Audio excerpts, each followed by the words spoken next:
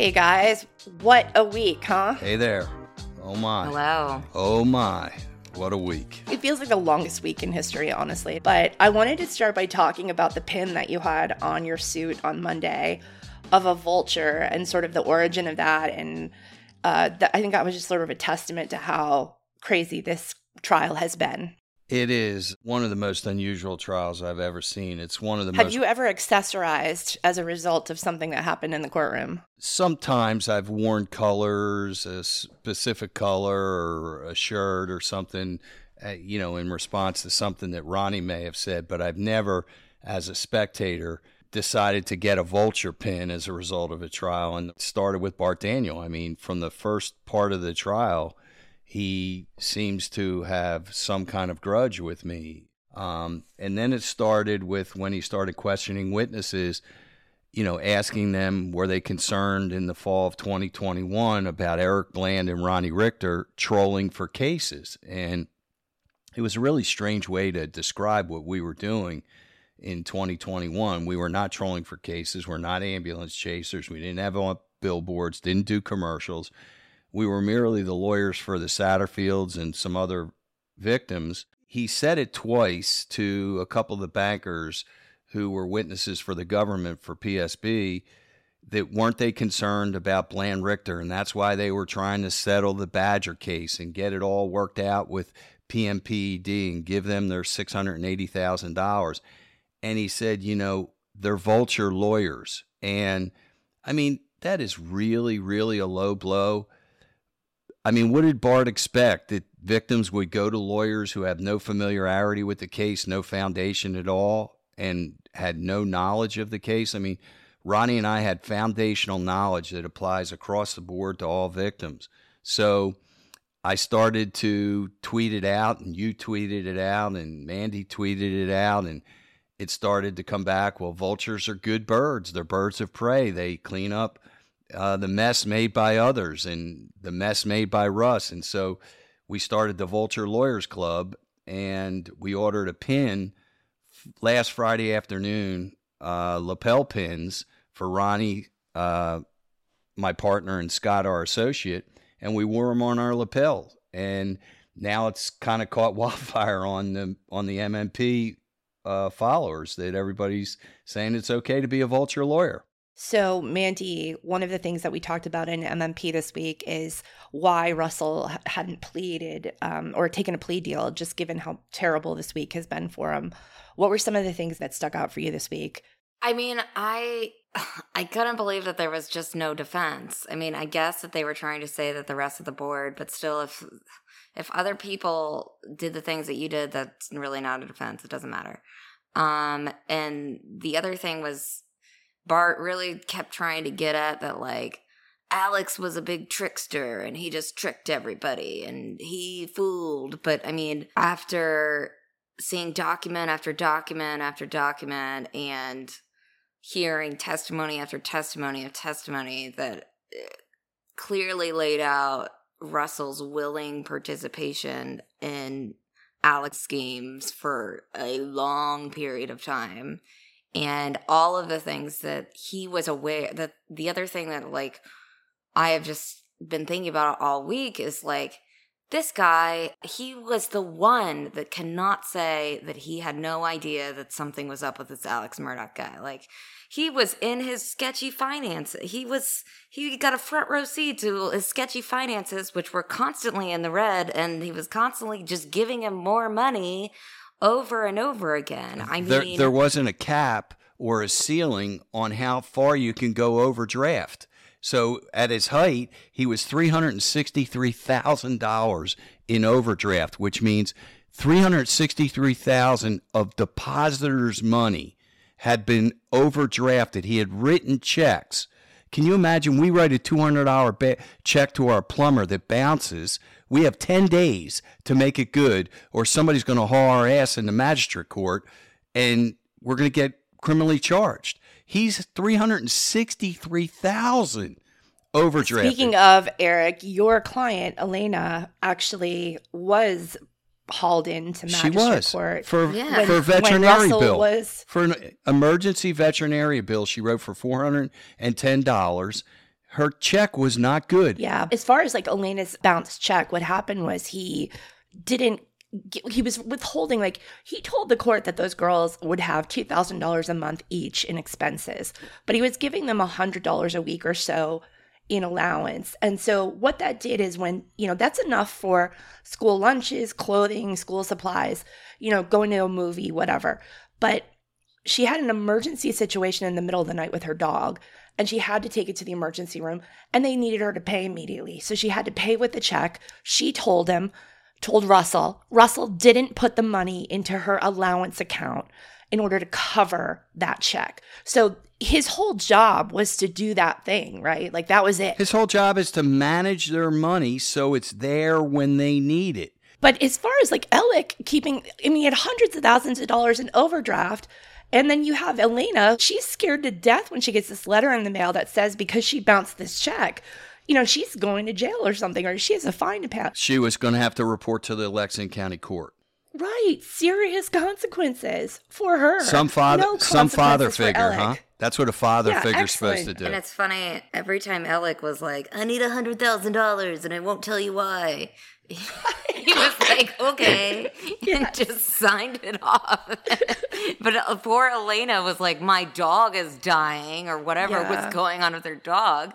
She needs $400. And also she's been extremely responsible. At that point, she was extremely responsible with her money.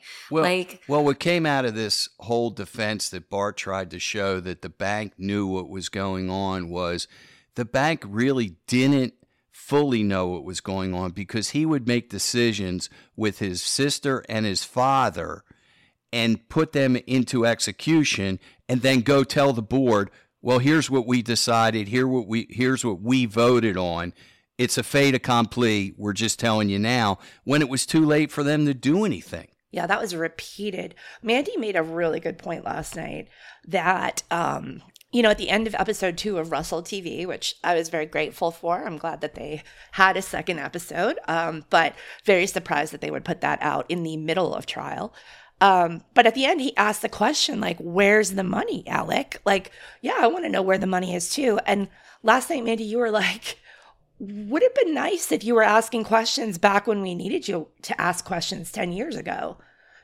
Yeah, how many people could he have saved from this destruction if he just spoke up and said, I'm not giving you any money, whatever you're up to, it's really sketchy and you're basically bleeding money, dude, and my bank is not an endless money pit for whatever you're doing. This ends here. Either tell me what's going on or this ends here. Like, he's the one that should have been asking those questions. He cannot ask that question now and be serious about it. Think about Arthur Badger. He loses his wife. He's left with 6 children. For 10 years, he should have gotten $1.3 million to be able to heal those children, to be able to get them counseling, to improve their lives. Yes, he got that money in the end of 2021 when it was paid by PMPED, according to Ronnie Crosby.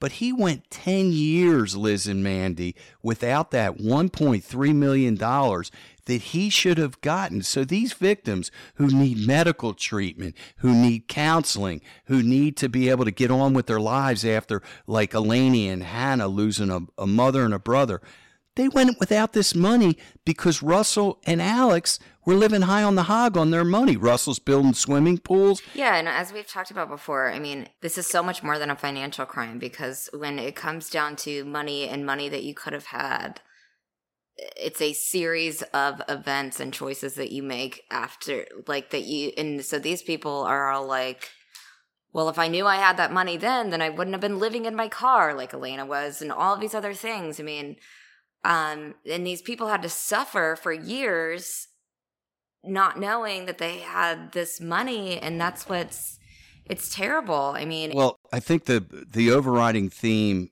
of this trial is, one, you can't take other people's money and steal it to pay off somebody else's obligation that you have. But two, Alex and Russ created a stream of chaos and confusion for everybody concerned. not only for the bank, but for the victims. I think the bank fraud was absolutely proven. Emily Powerhouse Limehouse is one firecracker of a lawyer. I have not seen a better lawyer in a long time prove her case. But as an objective observer, it is the most one-sided trial I have ever seen. Every defense that they tried to raise, that Russ was confused or Russ didn't know, or all the family witnesses on his side or apologists for him, is just not, is ringing hollow.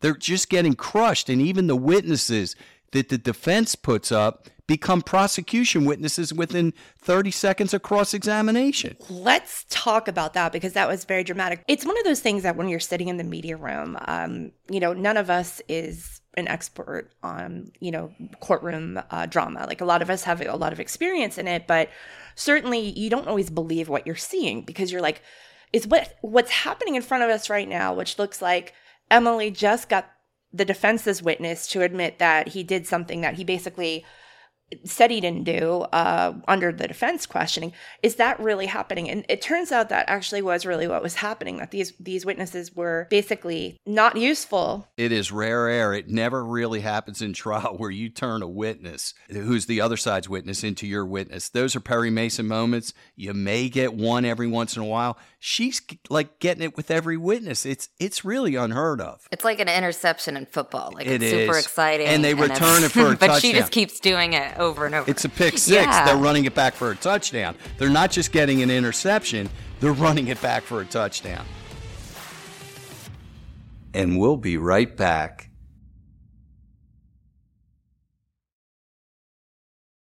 Let's talk about John Peters, who was one of the first, I think, if not the first witness called for the defense. He is the son of a PMPED partner who has deceased. He's the Peters of the Peters, Murdoch, Parker, Eltroth, and Dietrich. He's worked for Palmetto State Bank for 35 years, and he was, quite comically, the safety and compliance officer for the bank, which means that his job was, when he saw something suspicious, he was to report it.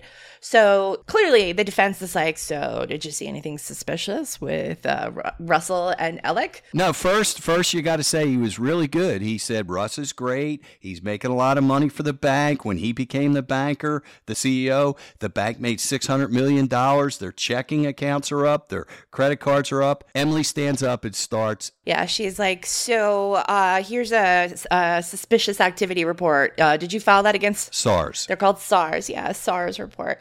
Here, did you file this against Russell and Alec? And he's like, yes, I did. And she was like, how about this one? Yes, I did. How about this one? Yes, I did. Now, those were after the fact. Let's point that out, okay? Right. He once he found out about, and he said this in the courtroom, once he found out about the suspicious activity that Russell and Alec were engaging in, he was forced to report it, right? He had to do it.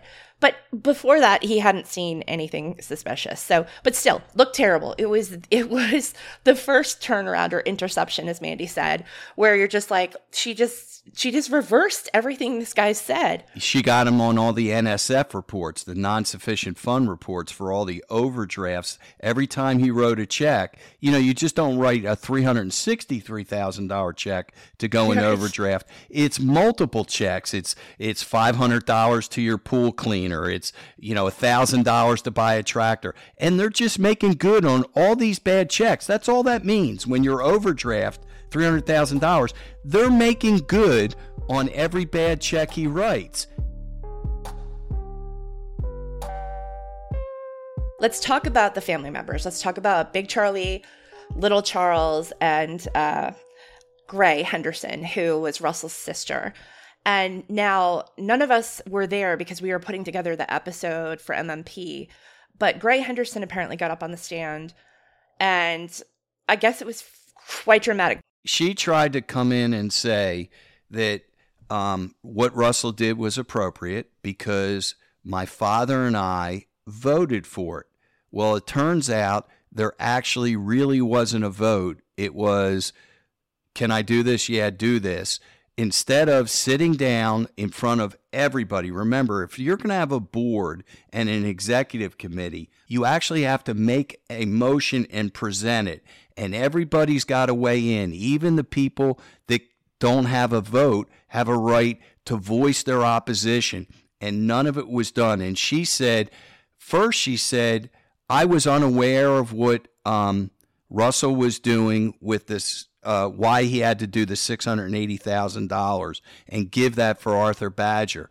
And under cross-examination, she admitted we knew that he had written checks to himself for a swimming pool, for different things that he shouldn't have done, and yet we approved $680,000 going to the PMPED law firm. And from what I understand, she may have put herself in possible legal jeopardy for what she admitted that her and her father knew about Russell's activities, and when they knew it, it was a dramatic moment where people almost gasped in the courtroom. Yeah, I heard that exact same thing, and Can I ask this nagging question? Why would Russell put his father and his sister in harm's way in this trial?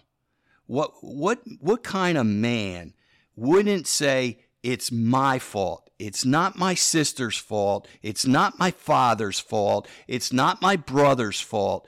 All the witnesses that the defense brought in, his brother, his father, his sister, have been put in harm's way because of the arrogance of Russell trying to say that he was a victim, a capital V victim, okay? Well, and I think all of these people that were in this circle were very used of the Murdoch bubble protecting them from everything. And now that that bubble is burst, they do not know how to behave. They do not know how to act. They do not know that it's not normal to put YouTube videos out and you could just make everything go away. And I think that that's what is so crazy about this trial. Can we talk about John Marvin really quick? Oh, yeah, that was bizarre. Because I think that that's like, when we talk about what the jury is thinking and we talk about the defense's strategy and what points they're trying to make, it's just so mind-boggling that up until John, and they said, we'll hear from John Marvin, and everybody at the beginning, and everyone was like, why are we hearing from John Marvin? That's weird. Maybe this will make sense eventually. And then explain what happened, Liz. So John Marvin got called to the stand, and the prosecution was like, whoa, we need to talk about this. So the judge was like, okay, let's go to lunch. So they talked about it. After lunch, they brought John Marvin up there. The defense was like, hey, how are you doing? You've known Russell for a while. Do you think he's a guy of good character? And he's like, yeah, I think Russell's an honest dude. And then he's like, okay, do you know Maggie Murdoch? Did you know Maggie Murdoch? And he's like, I did. He's like, do you know who the beneficiary of her estate is? And he said, my brother, Alec. And he's like, okay, enough. Sits down, defense, some further questions. And so he goes under cross, and I can't remember if it was Winston or Emily that came up, but it was Winston. And he said, did you work at the bank? Did you work at PMPD? Do you know anything about this case? And John Marvin's like, no. And that was it. Well, I think, sometimes the best things I read come from our actual listeners. And somebody tweeted, isn't it bizarre that the guy who's accused of stealing money and on trial, who loaned the money to a guy, has his brother who comes in to testify to his character. So you have Murdahl, who you're accusing of being a scoundrel. Russell is saying he's a scoundrel. He bilked me. He fooled me. He fooled me. He made me a victim. And yet you bring in his brother to vouch for your character. I mean, you could bring in anybody. Don't bring a Murdahl in to talk about truthfulness and veracity. And they were like they were trying to like widen the gap between Russell and Alex of like, we're not really friends, blah, blah, blah. So why, of all people, do you bring his brother as an apparent attempt at character witness or whatever? It doesn't make any sense at all. And then I feel like if I was the jury and that little exchange happened in front of me, I would be like, these people have no idea what they're doing. They don't. And they're scrambling, and that was really weird. What in the hell's going on? Guilty. Listen, I'm sure if you asked Richard Nixon's neighbor, is he a nice guy? Is he truthful? And the guy would say, yeah, he tells me he's borrowed my lawnmower, he brings it back. And then you ask him, well, do you know anything about Watergate? And the guy says, no. His testimony's worthless because the whole trial's about Watergate. This whole trial's about bank fraud. And John Marvin said, I know nothing about what this trial's about. So it was nonsensical. It was a wasted witness. And John Marvin has not been like completely out of all of this. Like he had his whole gambling situation last fall that was very highly publicized. He had all of his buddy phone calls with his brother. Like, it's not like John Marvin has... He was helping him liquidate his assets to keep it away from the victims. That was the proudest day of my career when I argued that Alex should not get bond, and we prevailed. Remember, the government said that he should get $200,000 bond, and Ronnie and I argued that he should not get any bond. And Judge Newman agreed. And the very same minute we were arguing that bond, John Marvin and Buster were on the Bellagio craps tables. It was unbelievable. On Friday, we got to hear Russell on the stand. There were two major witnesses. There was Tiffany Provence. There were three witnesses. There was the bank employee, but Tiffany Provence and Russell Laffitte.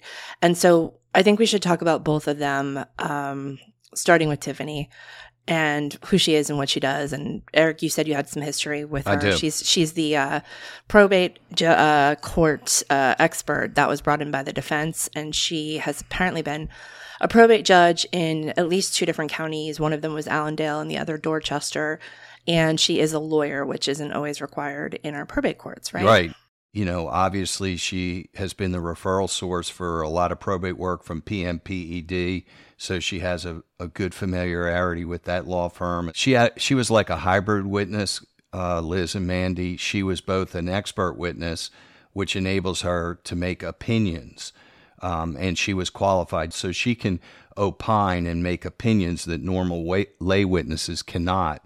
And then halfway through her testimony, she switched hats, and she became a lay witness because she was a PR for some of the cases from PMPED and had familiarity with the Badger matter. I thought that she went a little further than most probate witnesses, expert witnesses would go. She was more amenable to self-dealing, more amenable to loaning. She said there could be a circumstance where somebody who is a conservator could loan money even to themselves, but it would have to be heavily secured. And Winston just pulled up a little bit short on his cross-examination. I will say this, that Friday was the best day for the defense in 7 days of trial, and it couldn't have come at a better time for them, obviously. But I don't think they really laid a lot of leather on her on the cross-examination by Winston. I thought she got a lot out on direct. And then obviously Russell got some good testimony out about the fact that he was willing to kick his bank and his family under the bus by saying everybody knew what he was doing. Right. And going back to Tiffany, one of the things, though, that, she mentioned was that, yeah, you can, I guess, if we're going to call it self-deal, you can give a loan out. As a conservator, you could take a loan out of your conservatee's account, but you still have to, it has to be for the benefit of the ward, of the person that you are the conservator for. So you can't just take this loan out and put in a pool. I have to take this loan out because our family needs a car. And without a car, I can't bring this, kid to the doctor's appointments or something, And you have to fully disclose it to the probate court for the probate court to give their authorization for it to be done, which wasn't done in this case, obviously. And if there's a moral that I've learned in this trial, is close enough is good enough for the probate court, close enough is good enough for Palmetto State Bank. That's what we've seen, a relaxing of the rules, a relaxing of the formality of forms. That's not the case. Don't let this be a defense that Russell's trying to peddle. It's not supposed to be this way, guys. It's not supposed to be this way. So she comes up there and she basically says, well, technically, like, she just kept threading the needle. Like, there is a small space where Russell could have done this and it didn't break the law, or Russell could have done this and it was fine. But what she's overlooking is that it's just one element of an entire, like, the totality of evidence against him, which is, in addition to the forms being filled out incorrectly, to the benefit of allowing Russell and Alec to do what they did in Hampton County by, saying that somebody lives in Hampton County when they don't, or signing in places that you weren't supposed to sign, that kind of thing. You have all the other issues that have happened with these cases. So I don't know. I guess, like, maybe the jury could get the impression from her that he didn't do anything wrong, but that's just one element of it, right? Like, the probate part of it is just one element. It doesn't cover the fact that you used stolen money that was supposed to have gone to the people that you signed the disbursement form on. You didn't get any money for them, and you took a fee, and then you used their money to help pay back. There was loan. this. So I don't see how that changes. There's been this slow creeping defense, and it really hasn't been met with the force that it should have been met, I think, by the government. And this slow creeping defense is, this is a community bank. We're here for our community. We live with our community. We know every one of our customers. So therefore, we can start relaxing some things. Normal overdraft rules don't really apply. We can let customers get to six-figure overdraft. Normal, when you fill out an application, if you put the loan purpose and you use the funds for something else, that's okay. Not at Bank of America, not at Truist Bank, but at our bank, that's okay. And also, if you get loan funds, you don't have to pay them back on time. You can, even though the loan documents say pay them monthly, we'll let you pay them annually. It's just a slow creep of relaxing banking standards. And like you said, the expert said as well, but you said cogently, Liz, this is not the case.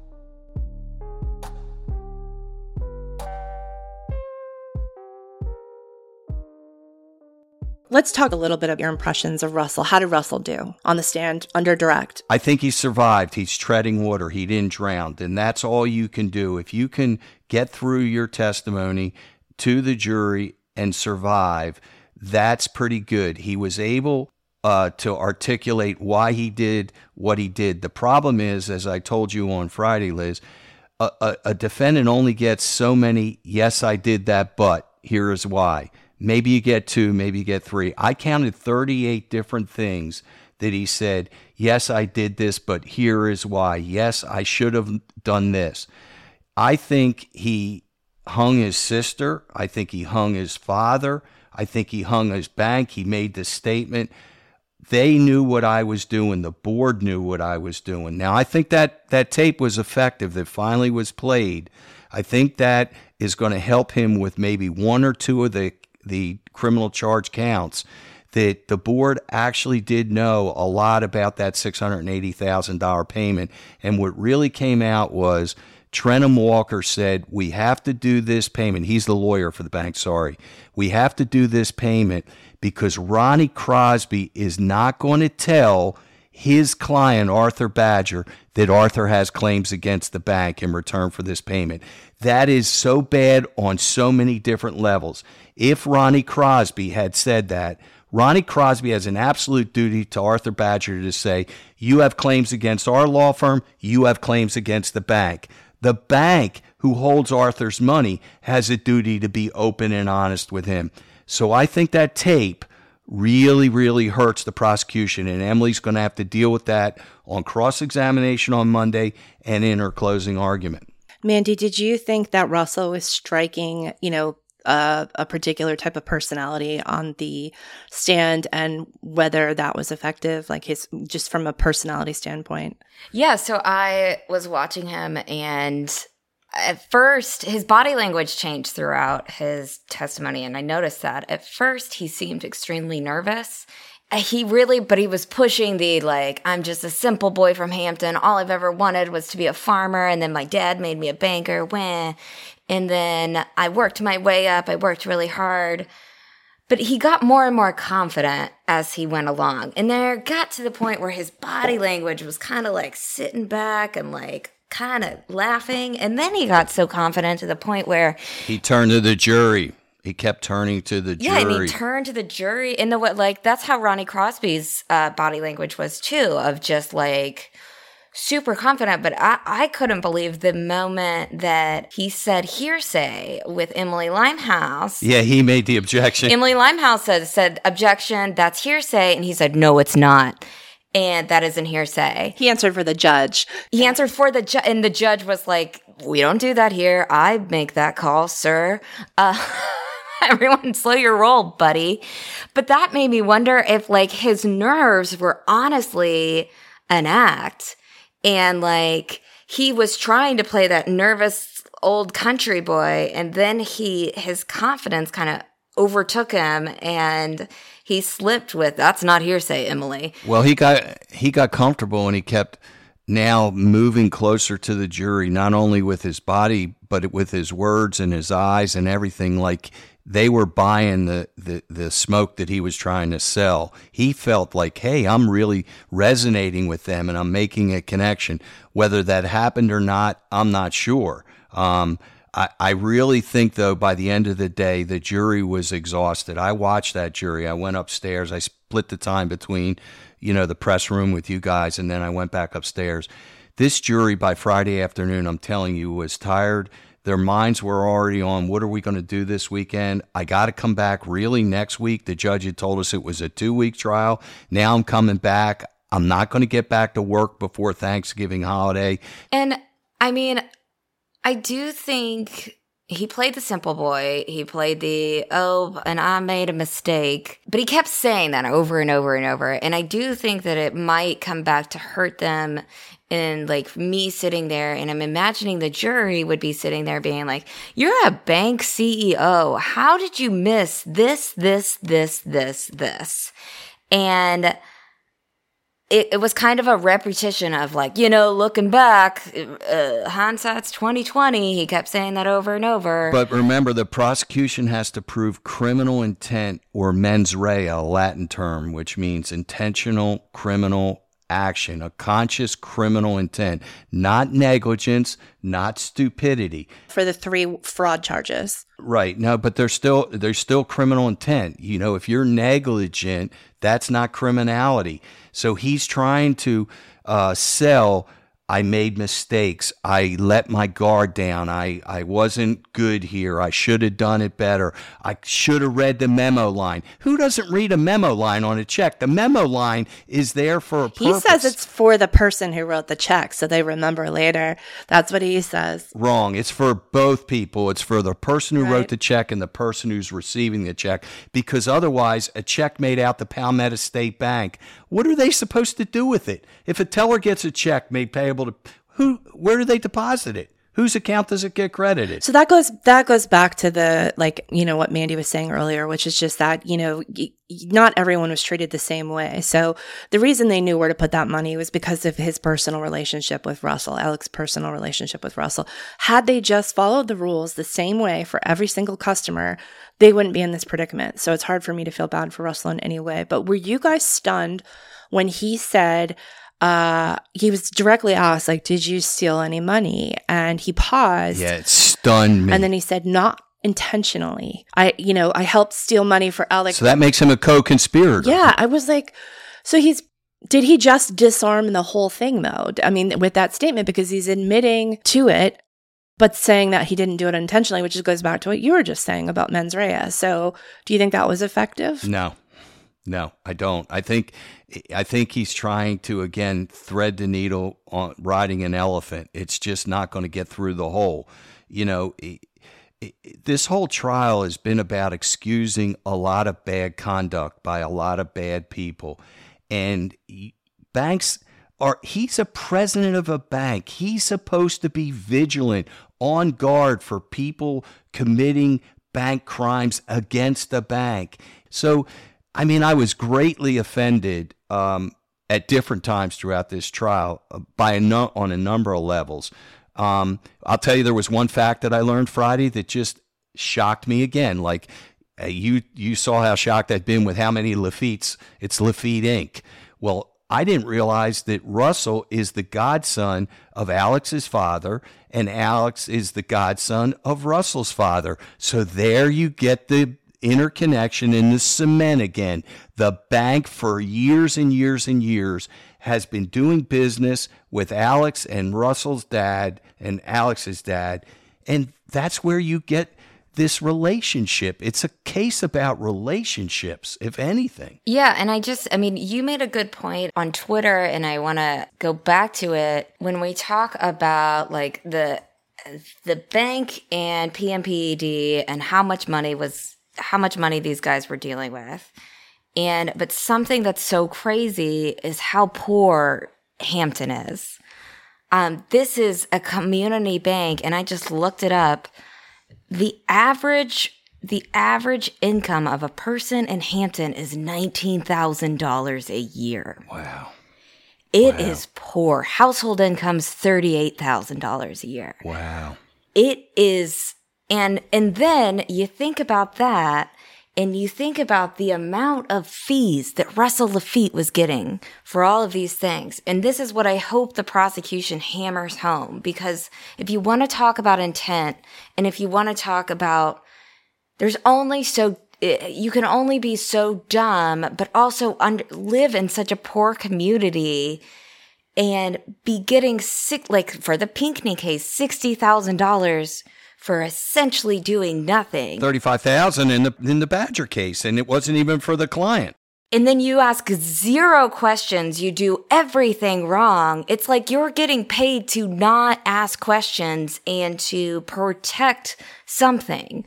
At what point does neglect, like to do your job according to the rules, when does it go from being negligent to having intent? Because I would argue that some forms of negligence become intent because you have it in your, he knows better. You know better, and therefore that's the intent. You just hit the point. Gross negligence. You can act in such a grossly negligent fashion because you are trained and you are skilled. And if you turn a willful blind eye, it almost does transcend from a regular civil standard to a criminal standard. You hit it dead on. And that's what this case is about. We'll be right back.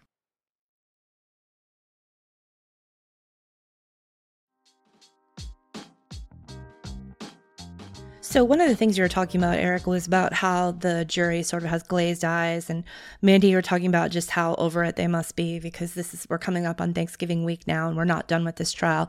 Granted, we are getting away with some things here because I saw that Elizabeth Holmes trial was 4 months, and I can't even imagine the reporters who had to cover that. That would be awful. Oh my God. So I'm glad, one thing is like, okay, there's a thing of it's not over now, we have to go into Thanksgiving week, but now doesn't the prosecution have all weekend to sort of plan its attack for Monday? I mean, was that unintentional on Bart Daniels' part, or why would they end Friday with? Oh, absolutely. Okay, lawyers who try cases are so scared of Fridays. Fridays is always a bad day to finish a case on. If a judge sends out a jury on a Friday afternoon, everybody knows that the jury's going to make a decision and get home. They've had enough. Like I told you from the start, probably out of the 12 jurors, 9 or 10 of those jurors made their decision within the first 2 days. So everything that they've heard since has been cumulative. Their mind is in cement.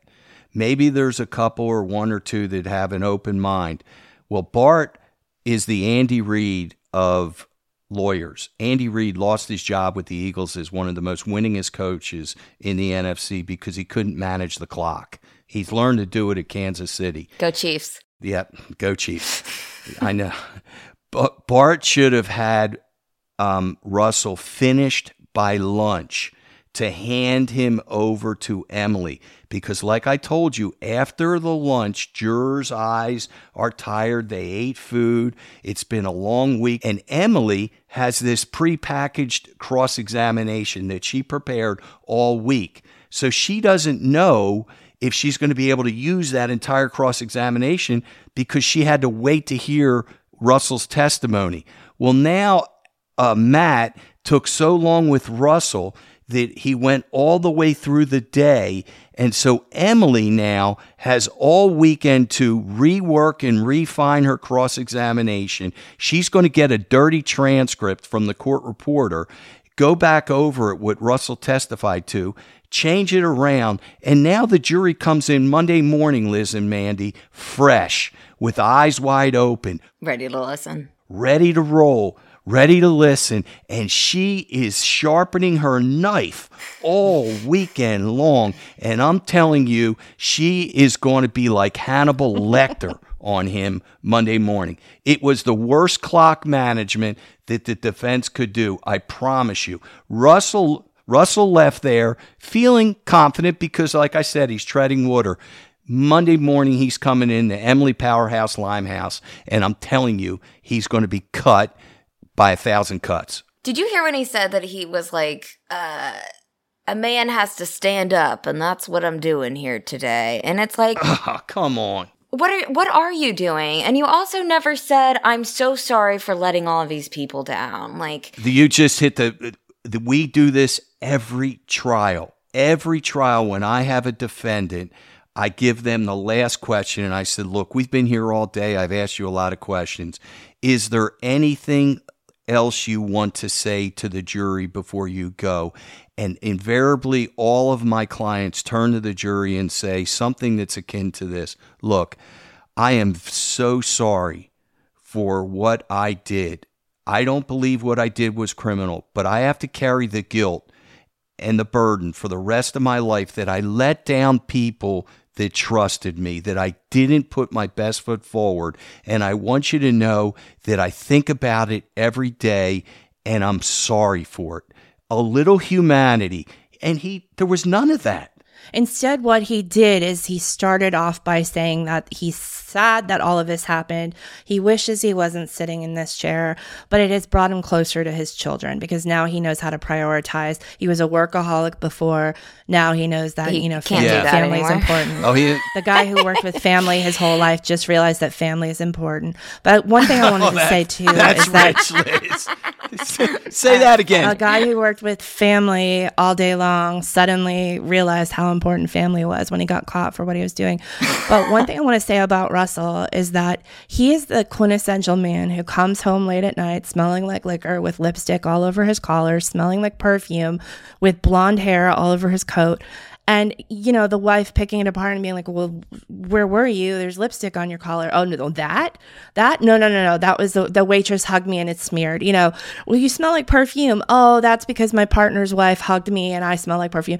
Well, you were up late last night talking on the phone. Who was that to? Oh, that was business. Like, it's just a stack of evidence where everything is all over him. He's smeared in Alec's lipstick. He's got Alec's hair all over him. He smells like Alec. And yet he's trying to say that, like, no. Yeah. And I'm honestly wondering if the jury is sitting there like, this guy is just wasting more and more and more of our time with his like long excuses. But at the end of the day, like he didn't appear to be actually sorry for hurting the people that he did.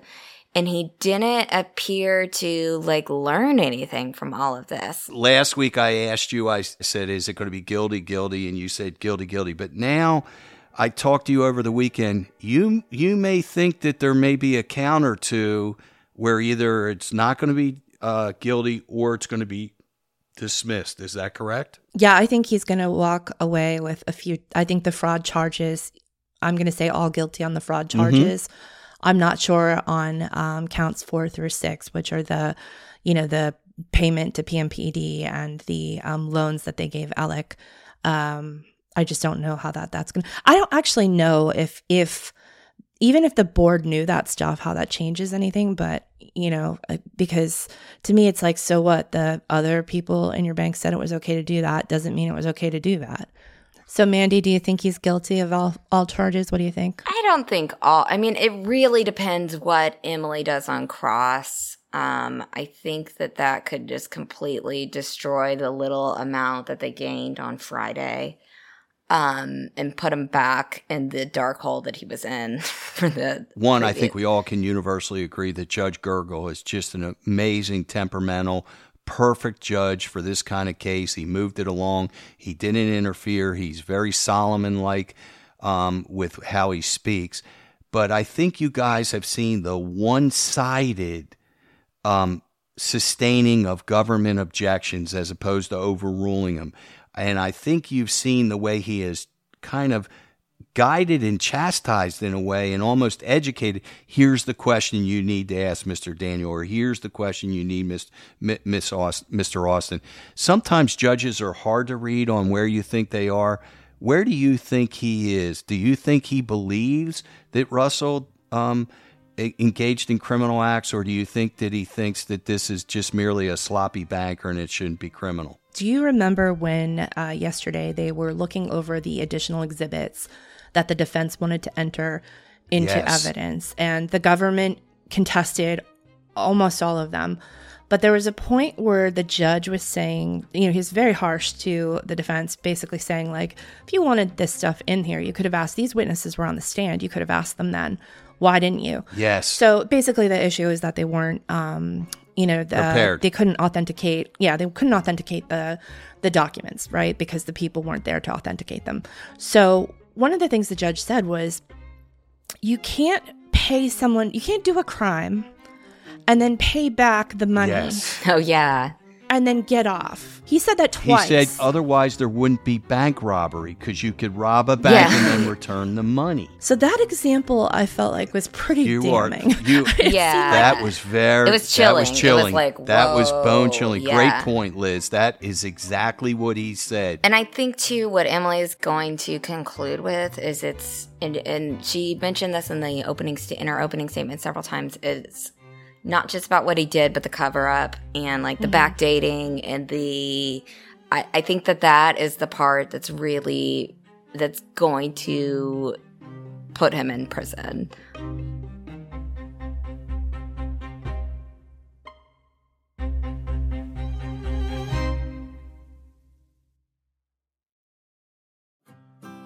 This Cup of Justice bonus episode of the Murdoch Murders podcast is created and hosted by me, Mandy Matney, with co-host Liz Farrell, our executive editor, and Eric Bland, attorney at law, a.k.a. the Jackhammer of Justice. From Luna Shark Productions.